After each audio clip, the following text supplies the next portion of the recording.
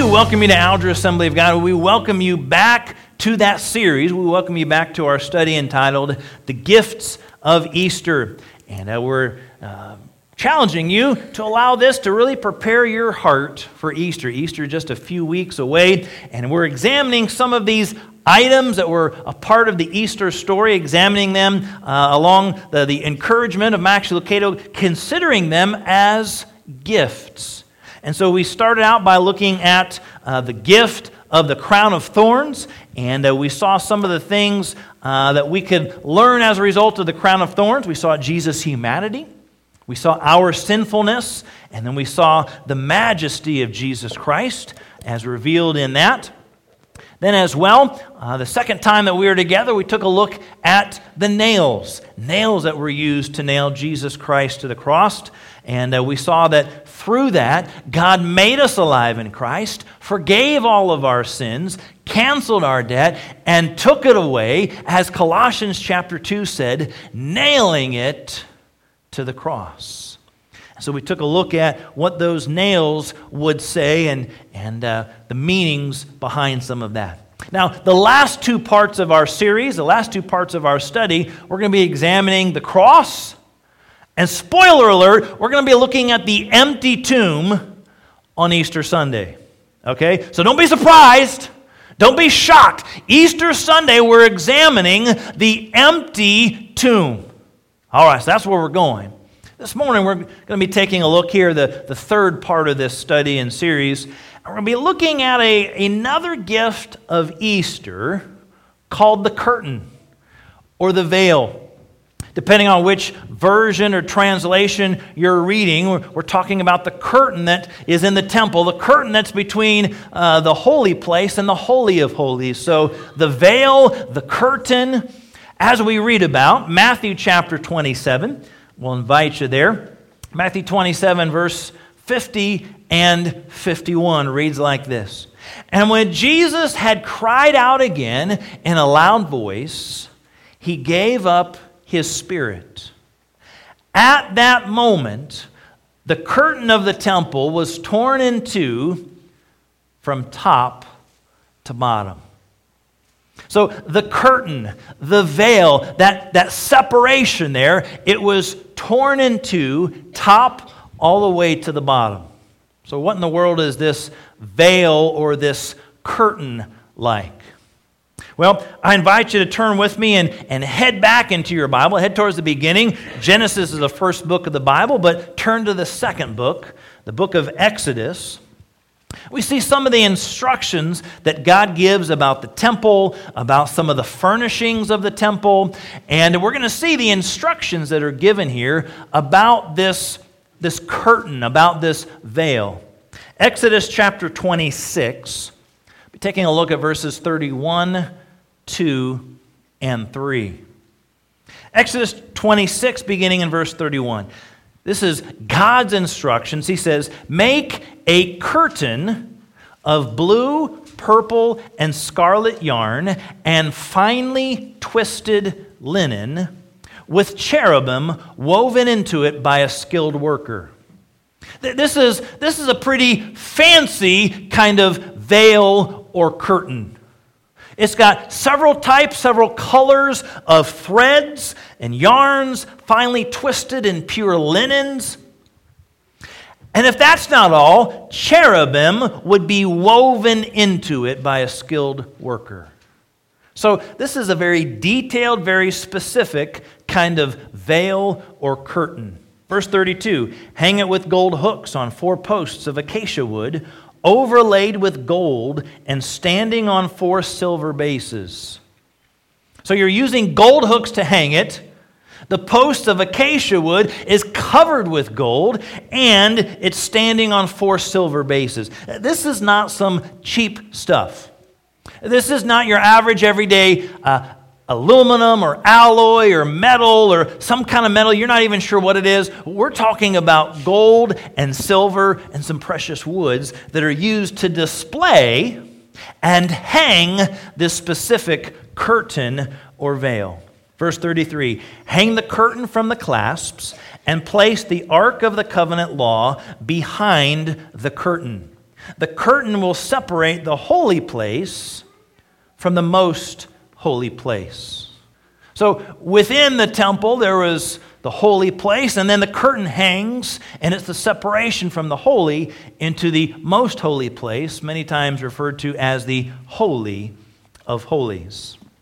So this curtain, this veil, many times when we think about that, we think about sheets, bed sheets, or we think about maybe something that you'd use to hang a window covering or some kind of drape.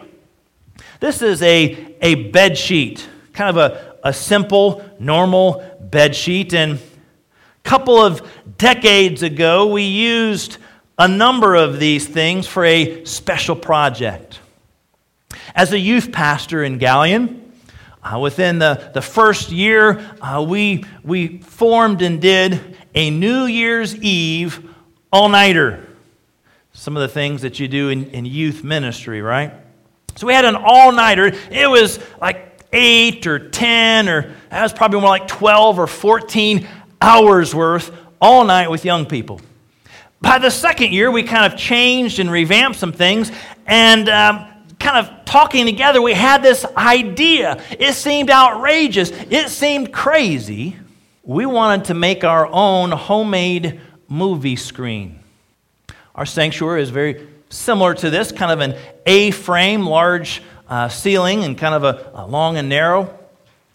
And so I went and I bought 9 bed sheets.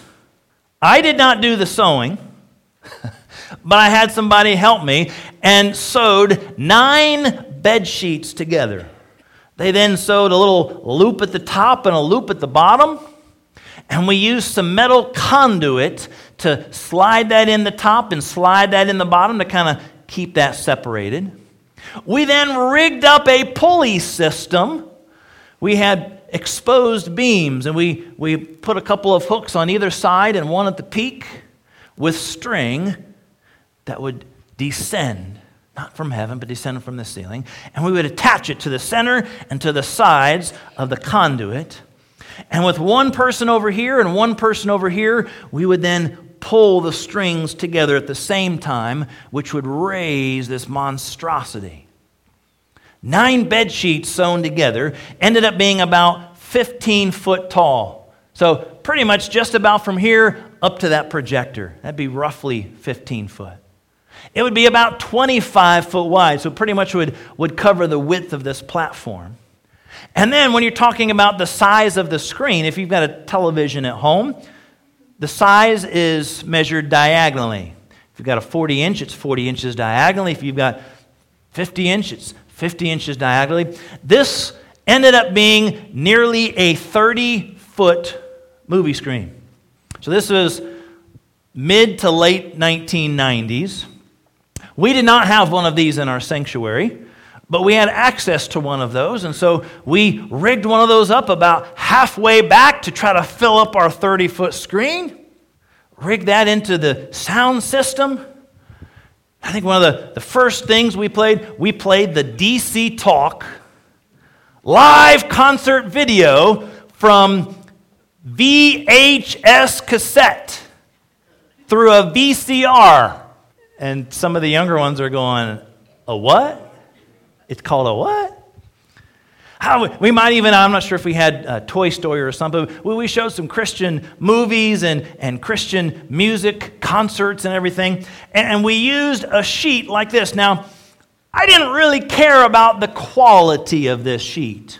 I just needed to have a white background that we could display an image on. So, no doubt, I went out and bought 9 of the cheapest, thinnest sheets so they could be sewn together and used. Completely opposite of the curtain or veil that we're looking at this morning. Mine was cheap, flimsy, and it was just to have some kind of image projected on it. We're taking a look at this story about the curtain or the veil that was torn in two. This was an incredibly well-constructed veil. And when we see that this is torn top to bottom, this is a pretty big part of the story. pretty big part of this Easter biblical account. So in the balance of our time this morning, I want to share just a handful of things, 3 things that I believe the gift of the curtain shares with us. What does it mean? First of all, the gift of the curtain means that the barrier was removed. The barrier was removed. For almost 1,500 years, this incredible curtain hung and it separated the holy place from the most holy place, the Holy of Holies. It was that separation. It was that wall, if you would. It was almost like that keep out sign. Danger, don't go any further, stay out. If you've had kids or teenagers, or maybe some of you as adults, you ever put a sign on your bedroom door and it says, keep out? Maybe it says, wasteland inside, step delicately. Never sure what you're going to be stepping on. Keep out. It's almost as if this curtain, this veil, was that sign. But it was large, it was visible, that kept people out of that Holy of Holies. It was kind of the roadblock. Nobody was able to go into that most holy place, that Holy of Holies, uninvited. Now, this magnificent piece of linen fabric, taking a look at some of the biblical accounts, we don't see much else described other than what we read in Exodus. There's a number of historians that have written about it, and there's even conflict of scholars and historians as to the accuracy of that. But I'll share some of what people would say. Some of these historians would say that the width of or thickness of this veil or curtain was a handbreadth, potentially 4 inches thick. Again, not verified necessarily through Scripture, but some historians have said that. So, in other words, it is not this. It's not thin. It's not flimsy. We read about the various kinds of fabric and linens, and it would have the cherubim that would be sewn into that. So this was tall, about 60 foot tall, about 30 foot wide. It would put even our screen to shame. I mean, this was a massive, massive sheet, curtain, veil. 60 foot tall, about 30 feet wide. Some would say perhaps up to 4 inches. Others, and this is where some of the dispute would be, some would say it took up to 300 priests to carry. Now, to me that seems a little high. 300 individuals. But again, it might not have been 300, but this is not just a curtain or a veil that one person could take and could move around. Even with our simple 9 bed sheets strung out, we needed a handful of us to kind of lift and carry and put it onto the metal conduit and get it raised. It took a handful of us just to manage that. So something 60 foot by 30 foot that was well crafted of all these fine linens, no doubt would require multiple people. No doubt it would be incredibly thick and strong. Some would say if you were to tie horses to either end and have them separate, that horses or a team of horses would not be able to pull this apart.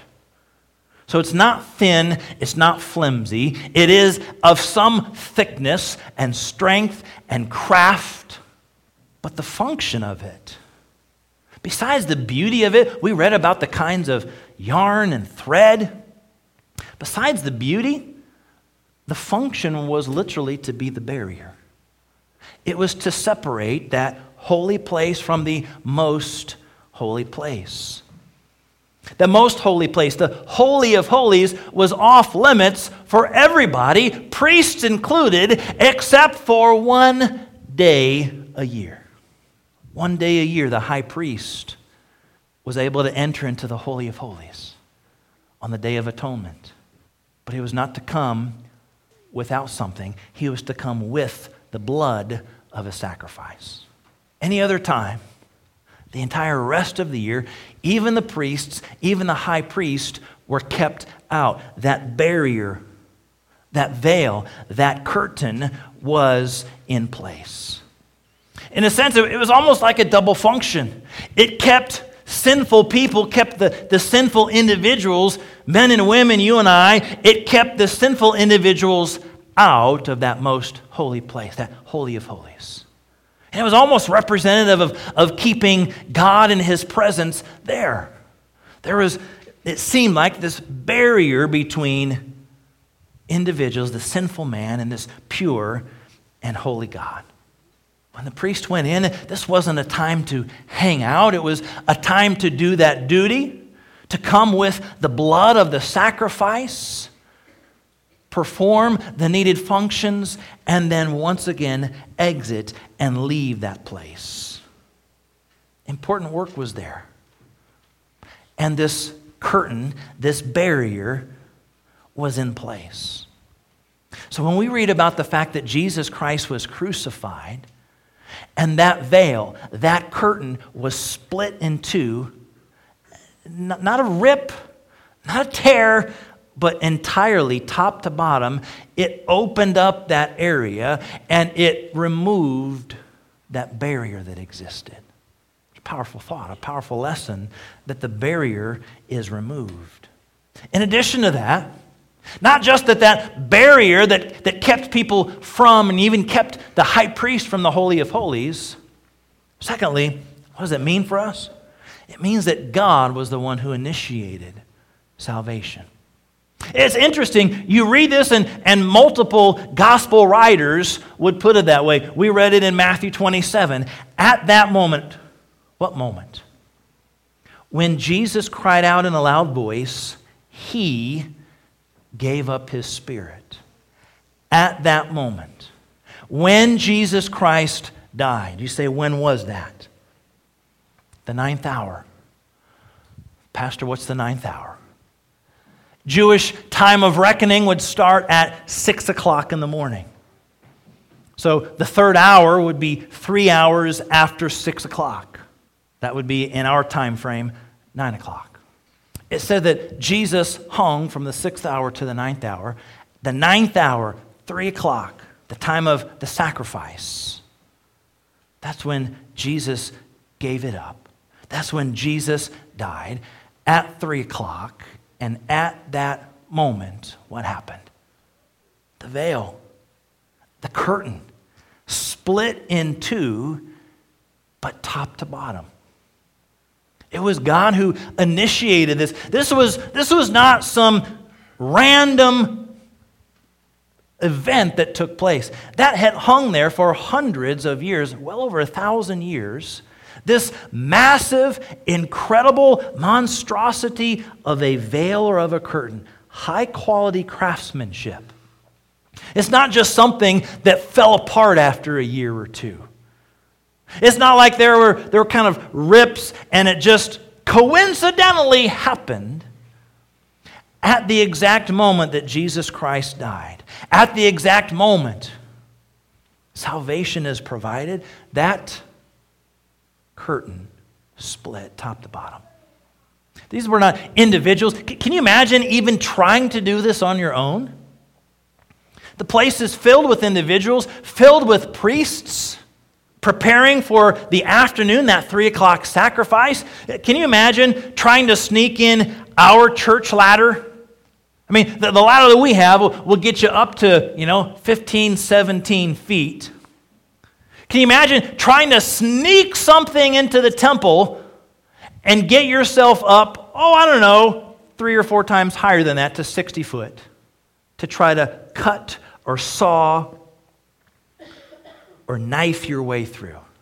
There's no physical possible way anything or anyone could have caused this. There were some natural and supernatural occurrences, earthquake and otherwise, but nothing else in the temple. It's not like the temple was destroyed. It simply was this curtain cut top to bottom. And it points to God. It points to His power, something that only He can do. What you and I could never do. You and I could never climb to the top, somehow split this top to bottom and separate it in two. What you and I could never do in the physical, God did. And it's just like that in the spiritual. What you and I could never do, we could never earn our salvation. We can't do enough good works to earn the brownie points to redeem for forgiveness of sins. There's just nothing that we can do on our own. It's God who initiated. It's God who completed. It's God who provided salvation through His Son Jesus for you and for me. And we're reminded about that as this temple veil or curtain was split into. Salvation is God's idea. It's not our idea. It's nothing that we've come up with. Scriptures we share on a regular basis that all have sinned and fall short of the glory of God. The wages of our sin is death. All that's true. But the gift of God's eternal life. Through what and through who? Christ Jesus our Lord. So this curtain split in two, this veil that is torn in two shows salvation is provided by, it's initiated by, it's completed by God. Think about curtains, you think about veils. Anybody kind of rack your memory here? Many of you have probably seen the movie The Wizard of Oz.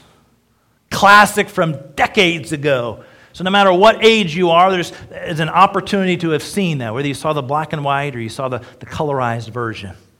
And remember, towards the end, they come across, what is it, like what's he called, the wizard or the, what's the guy called? Huh? The Great Oz. They come and they see he's actually the guy behind the sheet. He's the guy behind the curtain. And that curtain kind of falls apart, right? And he's doing all these knobs and gizmos and making all these noises and sounds. And it's making it seem like he's greater than he is. He's trying to rig it up himself. That's the exact opposite of what took place on the cross. As this curtain split in two, it opened up this actuality. It's God who created and initiated and completed salvation through His Son in Jesus Christ. He's an all-powerful, all-loving God. It's not smoke and mirrors. It's not some kind of knobs and adjustments and He's trying to make it seem like something. When that curtain split, it revealed the plan of God the Father through His Son, Jesus Christ. Finally, this morning, it's not just that barrier has been removed. It's not just that salvation has been initiated or completed for us. But thirdly, it reminds us and teaches us all are welcome. This Holy of Holies, this most holy place, all are now able to be accessed into that. At one particular point, this temple in the courtyard, there were places reserved for women, places reserved for Gentiles, places that Jews could go, places the priests could go, places only the high priest could go to the Holy of Holies. But only on that one day, the Day of Atonement. And as Jesus Christ died on the cross, as that curtain was split in two, that barrier was removed, salvation was provided, and it reminds us every single one of us are welcome to receive salvation through Jesus Christ. It's not for one particular group of people or for another particular group of people. Salvation is available. It is provided. If you and I come, we confess and we receive that gift. The opportunity is there to receive salvation. The opportunity is there to enter into God's presence. Again, that curtain, that veil, it was that barrier. God's presence was to dwell there, the Ark of the Covenant. It's believed his presence was there in between the wings of the cherubim on the cover. And up until that point, everybody was to keep out. I mean, the high priest When he ministered and went in, he would have a bell on to make sure he's still moving. He'd have a rope on, and in case if he was not pure, if he was not holy, and something happened and he died, you don't go in after him. You just pull him out with the rope. Read it in the Old Testament. And so that powerful presence of God, you came into God's presence, and you came with the sacrifice. You came with the blood of the sacrifice, and you did it in a certain way. When Jesus Christ died on the cross for you and for me, the opportunity is we are all able to come into his presence, all able to come and experience that forgiveness of sins. Imagine you bought or received tickets to a favorite sporting event or a favorite musical concert. Baseball just started up. Many of you are baseball fans. Basketball, we're kind of in March Madness and tournaments, so there's college basketball. NBA is within a month or two of being finished, and of course it's been a few months now for football. So you pick. Pick the sporting event of your preference or pick the concert of your preference. So you show up to the venue for a concert or you show up to this stadium for a game, and you think, man, I would love to meet the quarterback of my favorite team. I would love to meet that star point guard or that power-hitting third baseman. I'd love to meet that guitarist or that drummer or that lead singer of the group. So when you show up to the arena or you show up to the stadium, you take a detour and you try to seek out the behind-the-scenes VIP access. You want to find the dressing room so you can hang out with and maybe get an autograph of your star. Or maybe you're trying to head to the locker room so you can meet your favorite athlete. How many of you think you would get all the way there, unchecked, no big deal, without being wrestled to the ground by security wearing earpieces? You see, people are restricted, right? You've got name tags and name badges and lanyards, and there's protocol. You've got to meet certain requirements to get into certain places. Press and columnists and TV and newspaper reporters, they've got certain access, but even they're limited. And you just thinking you can show up and hang out with the person of your choice is far-fetched.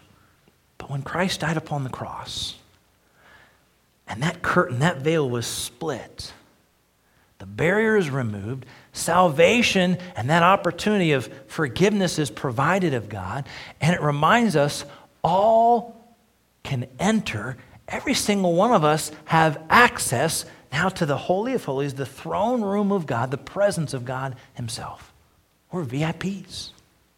As we've accepted Jesus Christ into our heart and into our life, as we've asked him to cleanse and to forgive us, we've got a relationship as a son or a daughter of the King. And we're VIPs. We're able to get into his presence. All are welcome. Hebrews 10:22 writes it this way: let us go right into the presence of God with sincere hearts, fully trusting him. For our guilty consciences have been sprinkled with Christ's blood to make us clean, and our bodies have been washed with pure water. We can boldly come into his presence. Why? Because of what Jesus Christ has done on the cross. We've got access. All are welcome to him. It's not ours because of certain requirements. This is not a pastor's only thing to head into the presence of God. This is not a board member, leader, teacher only thing to be able to be in the presence of God. We have access through his Son, Jesus Christ.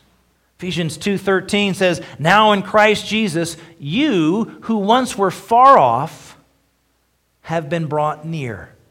Why or how? By the blood of Christ. Verse 18, for through him we have access to the Father. It's because of what Jesus Christ has done.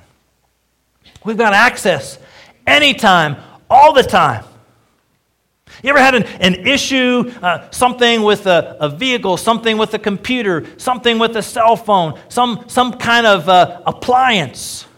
and you go hunt down the manual or you go find something online and you go find a 1-800 number helpline. And you dial that up and you listen. You want somebody to help you out? Do you get a human being right off the bat? Chances are good you get a computer. And if you're lucky and you push a number of numbers, maybe you can finally say representative. And the computer might direct you to a human. That's only after you've gone through some hoops. But that's only after you've called during the appropriate time that office is open. Now, some of these places, they are open later. Some of them are based on maybe California time, which is 3 hours behind us. And so depending on when you call, sometimes it works. But you just can't call any hour of any day and instantly get a human to handle your issues immediately.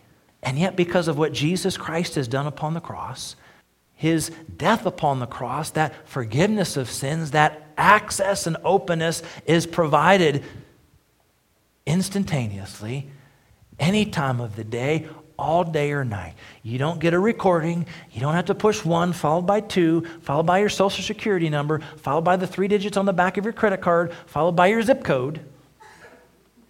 You can get right through to the Father. We've got an audience with God himself. Anywhere, anytime, as long as we would like. So this curtain, this veil split in two. It reveals that barrier has been removed. It reveals that God's initiated and completed the opportunity of salvation for you and I. And it reminds us all are welcome to receive salvation. All are welcome to enter into his presence.